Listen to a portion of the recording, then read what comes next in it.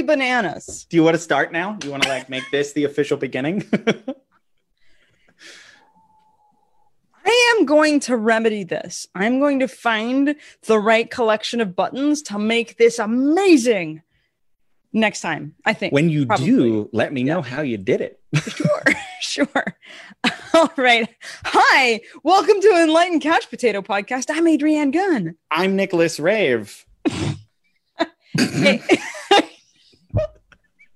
So good. Finger guns. Amazing. And the like dog tongue. Yeah. Oh my God. It's a window. Wait a minute. Is this cabin fever? Is that what it is? I was about to say. We lost our minds. The middle of week 5. Yeah. From our stay-at-home vacation. Oh my gosh. Oh, Stay away-a-thon. I'm turning red and sweating. Oh, so I don't think this is supposed to be this funny. No, none of this actually is, unless those people are in our same cabin. I recall many sleepovers where the giggle thing would happen at like 1 or 2 in the morning, and we didn't know what we were laughing about. Those are good. Those are fun. That some of the hardest I've ever laughed is in those moments when you're like sliding down the wall and you can't breathe. Yeah, some of my best asthma attacks have been because of laughter. I'm gonna die from laughter. I guess as far as ways to go. Yeah, it's pretty good. So we like to chat about television and movies and such and what we're watching and then how that affects our world. I imagine that you, friendly viewer who's joined us, I imagine you're potentially watching some stuff. Did you know that you could solve things for your own self by watching the stuff you're watching? The stated intention of this podcast is for us to discuss all the different ways that we can think of to help people maximize the amount of psychological and personal transformation that we get from watching stories, watching movies and TV. And we love doing this. Into a transformational tool. So, Nicholas, do you want to talk about what you're watching? Or do you want me to, how are you feeling on that? You go first. Okay. I like yours a lot. And then if we run out of time, so be it. We prep before we jump on with you. And we had many a challenging technical things to breathe through. I didn't choke down my food to get to our meeting on time, but I chewed rapidly to get here. And I thought of okay, wait, I haven't been watching with a lot of depth. I haven't been watching a lot of television lately or movies lately. And I did catch 2 great shows. So I watched the movie Harriet, which is the new movie about Harriet Tubman. Is it the only cinematic feature of Harriet Tubman? I think maybe. They've had probably documentaries. I remember watching things in school. And then I watched the Quincy Jones documentary on Netflix. Mm-hmm. So it was sort of like Black People Week for me. And I had some interestingly profound, crying shiver moments. There's a moment where, so in the Quincy Jones documentary, he is part of creating the opening of, I think it's the Smithsonian's African American Museum, and Obama was part of that. Everybody was part of that celebration, and watching those scenes of that concert and then opening that series and all of the different epic Black entertainers, musicians, that have made history. Quincy Jones' idea was that he wanted there to be a place where young Black people could go and find inspiration in the stories of where they came from and how they triumphed and what they were able to create. And I think in the last bits of, post 40s aspects of his career, he turned back and tried to figure out, what can I now do for my community now that I'm in this position of power? post Michael Jackson Thriller years. That's where Quincy Jones starts doing the We Are the World. He's a phenomenal person. So his story is fascinating. And I remembered having those kinds of cellular, crying, a little bit of sadness, a little bit of triumph, a little bit of like, every now and then I get to tap into shared community. I have a weird situation in culture such that, like Black culture, white culture, they're both my culture. I don't know if I've said this before. Another mixed race friend of mine, I think we're both biracial technically. He and I have joked that we get all of the racism, none of the community. Oh, good deal. Yay! That worked out, right? Yeah, and it's a different thing. It's a different thing to be biracial. It's like we're own non-thing together separately without a collective story. So that was kind of fantabulous. I'm going to talk about the Quincy Jones thing that I didn't say. That I didn't write as our theme first, because I think it's interesting. Many times in this documentary, he talks about, people are like, how do you work so hard? How have you accomplished so much? And he keeps saying it's about, he's like, he reflects that it's probably because I didn't have a mother. And it just reminded me the way that stories are powerful, the stories we tell ourselves about who we are and why we are and where we come from. And I know there are a lot of people in my family. I'm saying a lot of people in my family while thinking about one human in particular, but there are a lot of people in my family who have sort of worn their trauma as sort of like a badge of honor or like their cape or something, that they hold on to the story of their. It's an interesting thing, because there's a way in which holding on to the stories of your traumas can keep you stuck there in that place and not actually healing and letting it go. And I get the sense, and I got the sense in his story that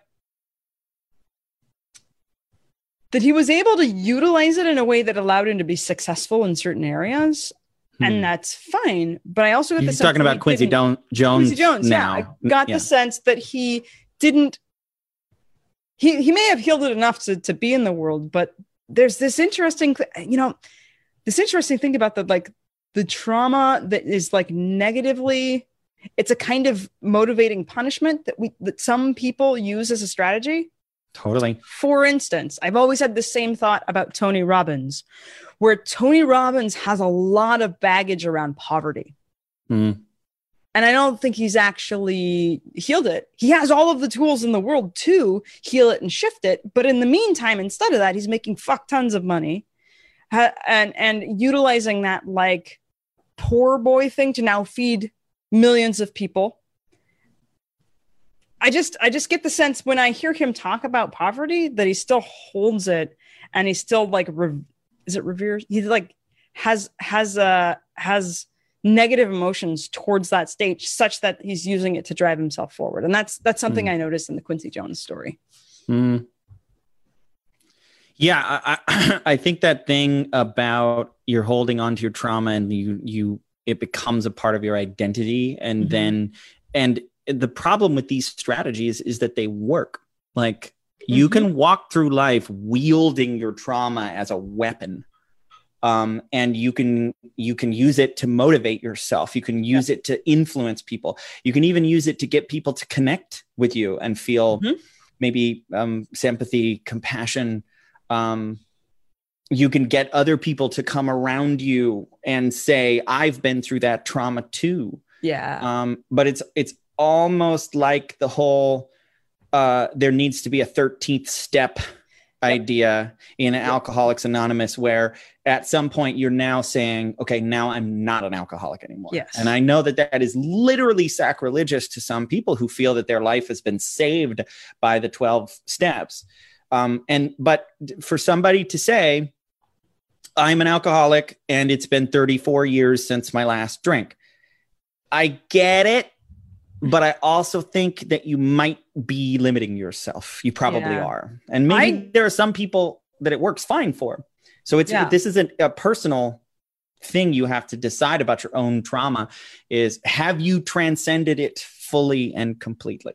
Yeah. And I know that there's a way that it's sort of a spiral cyclical thing, the way in which we address layers of trauma and we keep releasing it and keep releasing it. And it's interesting that, like, the collection of identity. I grew up in the 12-step program. That was part of some of my first access to personal development. And somewhere in my 20s, just on my own, I hadn't heard people talk about there needs to be a 13th step. Somewhere in my 20s, I was like, I think there needs to be a 13th step. The recognizing that, like holding on to, I'm going to need to look this up. There was a gentleman who was in a car accident at 13 and he lost sensation below his waist. And he is now, as an adult, he is now a yoga instructor. Was it paraplegic yoga instructor?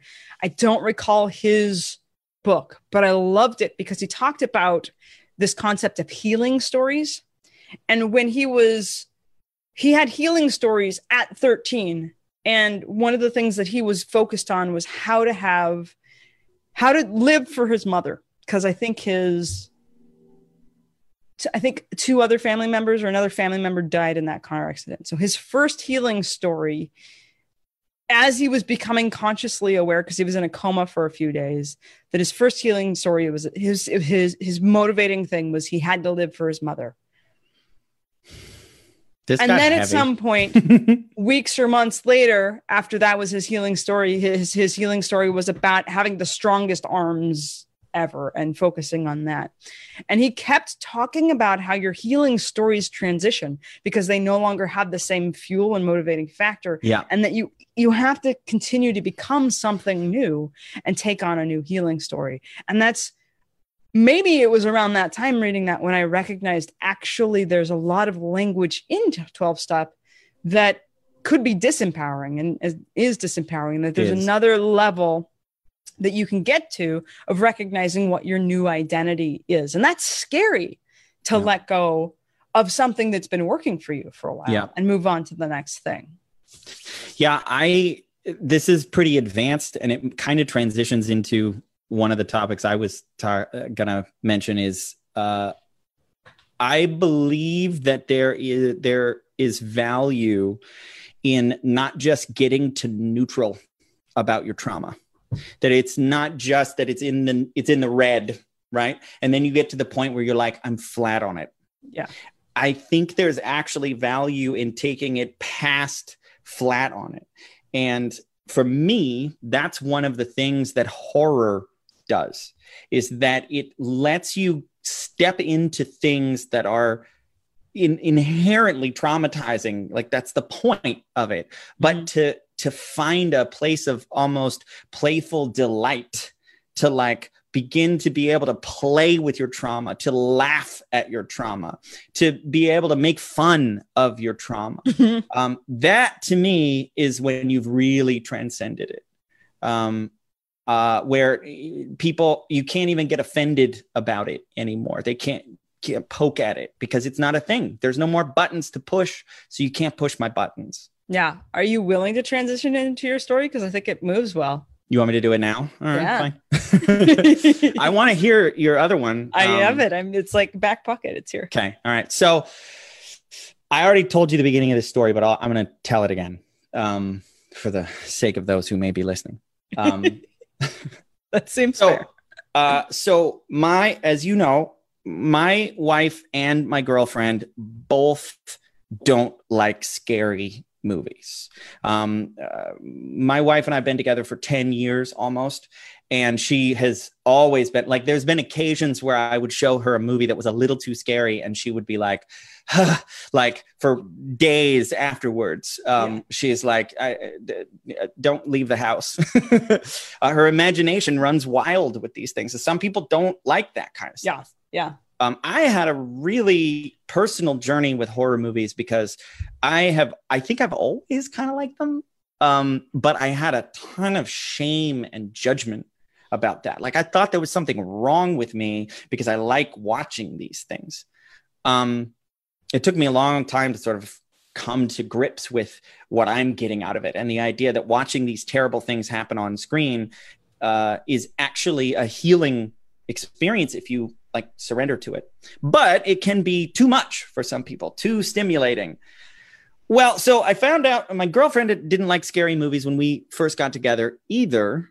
And, but I found out somewhat recently in the last few months that when she was a teenager, she used to love them. And then she joined a cult.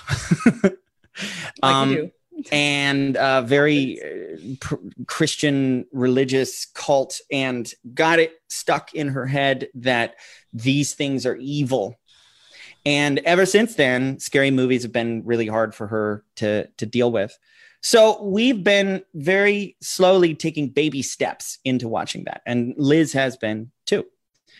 We watched, the first movie was a movie called Cabin in the Woods, which is a kind of a horror comedy, but still kind of scary. Really amazing, trippy movie.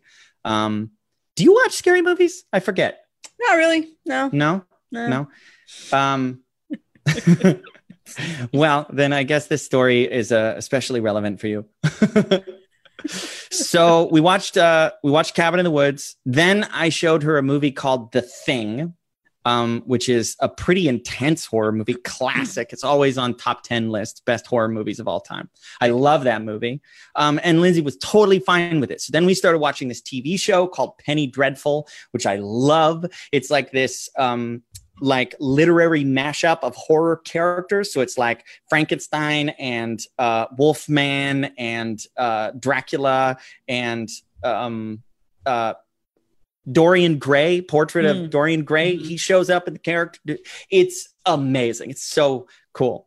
I think I tried to watch the first episode and it's started it 3 times over like 5 days or something. It's pretty intense. So I hear you. It's very bloody, but I love that stuff. Yeah. So after she started watching Penny Dreadful, I was like, well, let's go for broke here. So we went to the top of the list, the scariest movie for me, probably one of the hardest movies that I know of to watch. It's a movie called Hereditary, starring Toni Collette, and is one of my favorite movies of all time. And for anybody watching, if you're not into horror movies, don't watch that movie. I'm telling you, don't watch it. It is intense. But for me, like, I don't like torture porn. I'm not interested in, like, Saw is whatever, like movies like that it's got to have a point. It's got to have a purpose. Like, why are you taking me through all this horrible shit? It's got to have a payoff that actually I can feel something shift. And this movie is, well, this isn't too much of a spoiler. It's about a magical ritual. And so if you let yourself go with the movie, it will take you on a magical journey. But it's a very dark one. Right. So then what happened? Yeah. So we watched it, and she really let herself be hypnotized by the movie. She was dancing with the story, and like, we watched it together, and at the end she was like, she loved it. And then the next day, as night approached, she started having a breakdown. It brought up some of the deepest layers of trauma and fear, and fears about what the movie was reflecting back. And it was intense. It was really intense. She got so triggered, it triggered me. And I'm pretty good at holding space for people. Right. It's your gig. Yeah. Different when it's your people. Yeah. So we processed on it. We didn't stop processing on it. Like for 2 days, this became like the primary thing we were talking about and working through. And like I did some hypnosis with her the next morning, and she like I talked to her for like an hour doing conversational stuff, and then at one point she was like, I think I need to go to sleep. And then she fell asleep and slept for 3 hours, which she never takes naps. Nice. So for her, like it was like a biological purging experience of what was going on. And she woke up, felt totally better. And then we still did a little bit more processing as things went on, but she very quickly got to the place where she congruently said it was worth it. That the point of watching the movie was to bring up that stuff. And that's why she would have resistance to watching those kinds of things, because she didn't feel before like she had the space and support to be able to deal with what it was going to bring up. So I'm just not going to watch it. Yeah. And I guess my interest in sharing this was to say a cautionary tale, like using movies as a transformational tool can be deeper and more profound than most people think. And it can be scary. You had a comment about what does breakthrough look like that I really love. This is really what's important to me. So we say cautionary tale in the sense of, I don't know if this happened in the episodes that we kept. There was an episode that we deleted where I had a point, and I don't know that I made it, which is probably why that episode is deleted. The idea that people will ask me, okay, so what kinds of movies or TV should I be watching to instigate some sort of shift or change inside?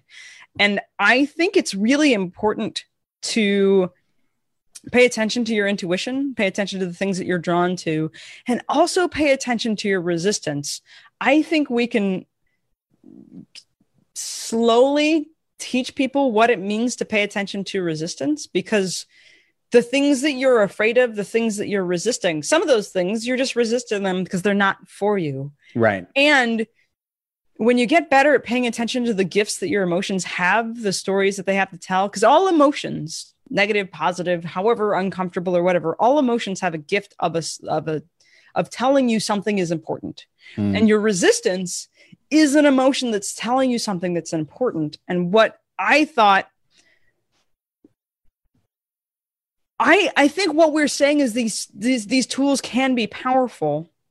And with powerful medicine, I think we also owe it to people to be truthful about what breakthrough and transformation really fucking looks like.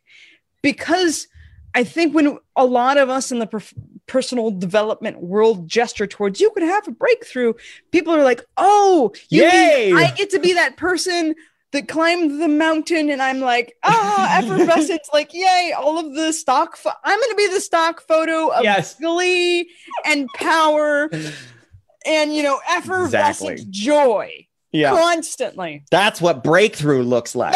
No. Mm-mm. Yes. And breakthrough often looks like a breakdown.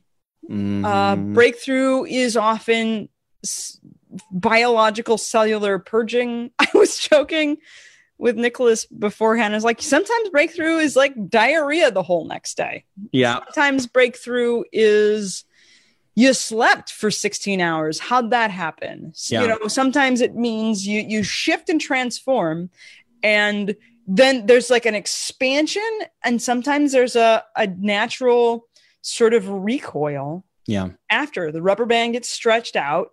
Yeah. And then it stretches back in. It doesn't mean that you haven't changed, but it's necessary for us to talk about the shape that breakthrough can take when it looks like you've failed. Right. You're like, I thought I was supposed to transform. I'm fairly certain that dragonflies and butterflies, when they're in their larval cocoonish stages, that's probably kind of painful. There are parts of becoming the goo that becomes a flying beast of magicness and magistry that we probably should talk a bit more about what it could look like to be in the middle of breakthrough.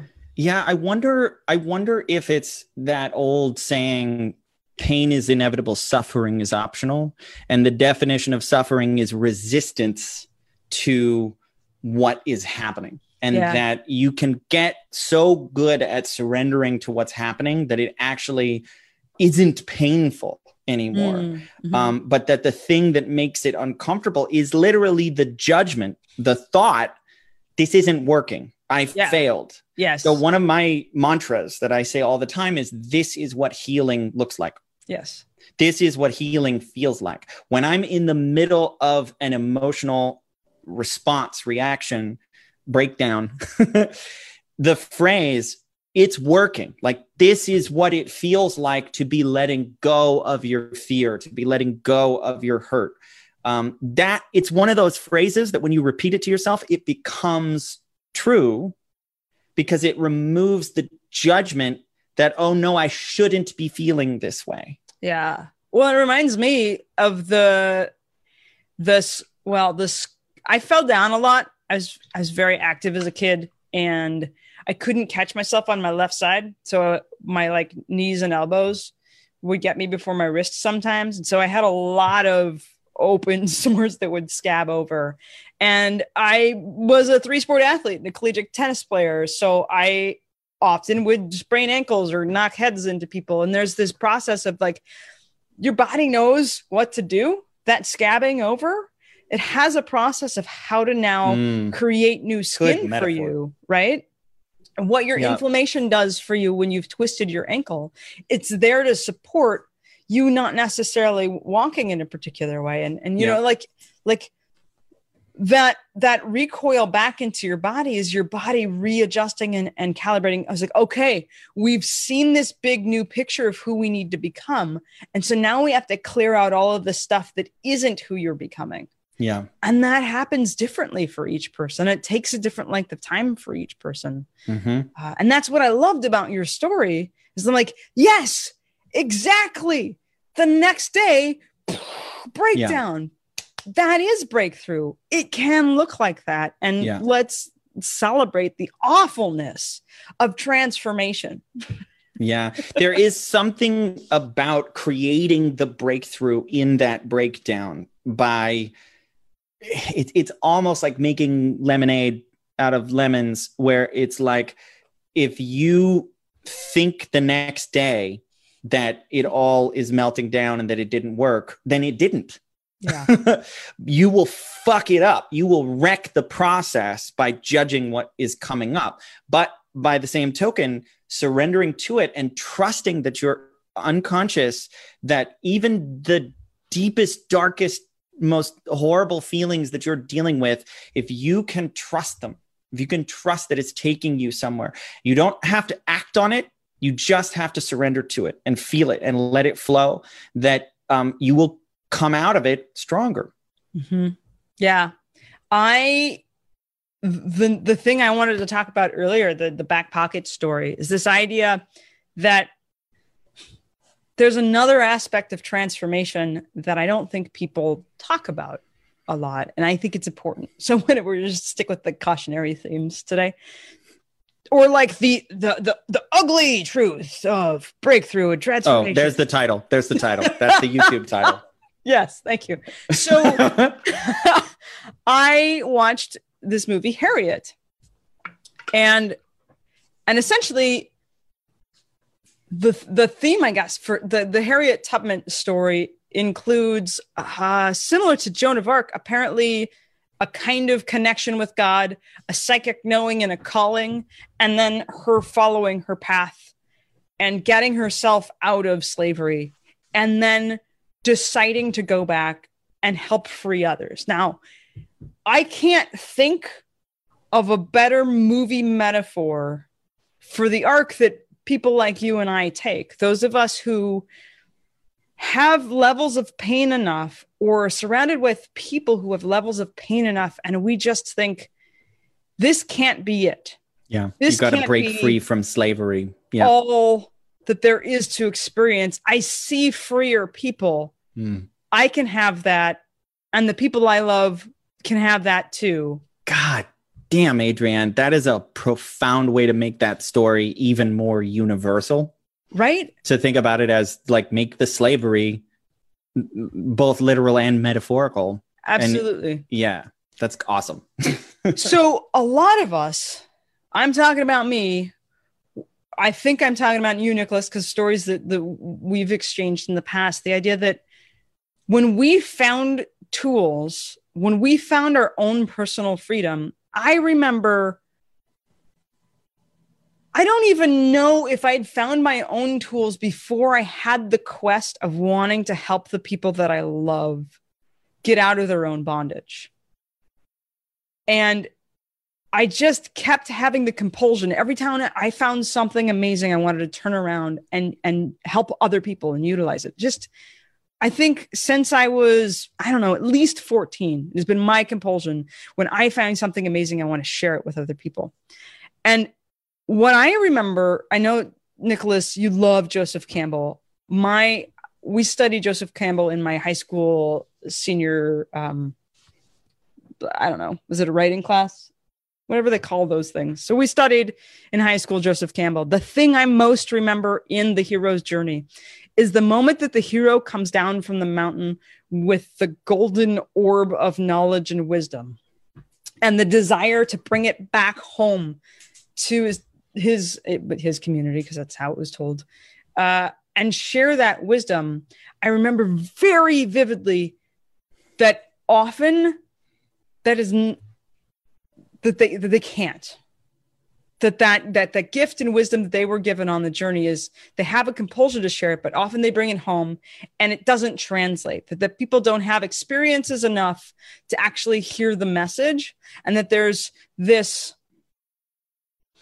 sad issue of oftentimes we run up the mountain to get the learnings for the people in the community that we love, and those are the people we're least likely able to help, which is also part of the pep talk at the end of some of our trainings, our NLP trainings that we've taken. It's just like, here's the deal. Many of you have been inspired to grab these tools because you want to help other people that you love. And those are probably the people you're least likely going to be able to help. And I think that's an important thing to talk about. In this movie, two things happens. Sometimes you have to leave the people that you love the most to pursue your own freedom. And the cost is you will be dead. Who you were will be forever gone to them, right? So in some ways, you have to like embrace your own death to even pursue your freedom. So that's one theme that showed up in the movie. And the other is you may have the desire to free someone specifically, and they won't come with you. No matter how congruent you are, no matter, like, you know, the way you're connected to God, you've got all the tools and keys. Sometimes the people that you love won't come with you. I think those two lessons, I didn't hear you say the first one before when you were mentioning this about, like, sometimes you have to leave the people. Like, that is a conversation that I end up having with a lot of the clients that I work with, that there comes a certain point when you are on a path of growth where the people around you are either going to grow with you or they are going to need to leave, or they will pull you back down. Yep. Now, I will say there's a glimmer of hope here. It's not to say you can't ever help the people that you care about the most. And I think I used to think that. I think I used to think that the people you care about the most, you're the least qualified to help. Sure. Sometimes that's true, and you have to be prepared that you can't help everybody. That there are people with whom you just reach a wall, and like my sister was reading a book about like children of alcoholic parents. My mom wasn't an alcoholic, but she definitely had a lot of addictive tendencies, and her parents were both alcoholics. It's like a and what's that? Adult children of alcoholics. Yeah.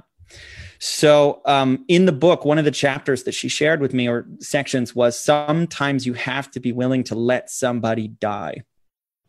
Like, it's their right, it's their choice, and you can't stop it. Like, short of putting them in a padded cell in a straitjacket. Sometimes you have to be like, okay, these are their choices, and there's nothing more you can do about that without ruining your own life in the process. And on the other hand, to me, the people that I want to surround myself with are the people who are going to grow with me, the people who I have to work to try to keep up with their growth. Yeah. Where that when I see something, when they're struggling and I'm like, hey, can I help? That they're not just open to it, but they're enthusiastic and grateful for that feedback. And that when they give that feedback to me, hopefully I'm open to it as well.